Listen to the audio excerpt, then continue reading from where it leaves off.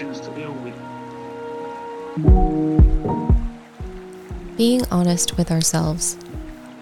A relationship with ourselves is the most important relationship we need to maintain. The quality of that relationship will determine the quality of our other relationships.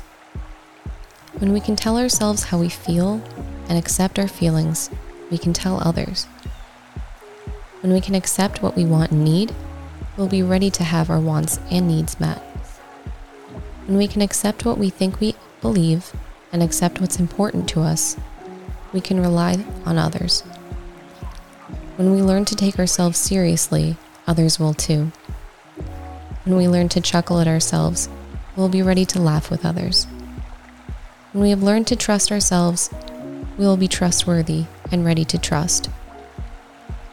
When we can be grateful for who we are, we have achieved self-love. When we have achieved self-love and accepting our wants and Thanks needs, for starting your day we'll be with ready Hammock to give and receive love. and we look forward to seeing you again. When we've learned to tomorrow. stand on our own 2 feet, we're ready to stand Obviously, next to there's still stuff someone. on the line. Today, I will focus on having a good relationship with myself. Obviously, there's still stuff on the line.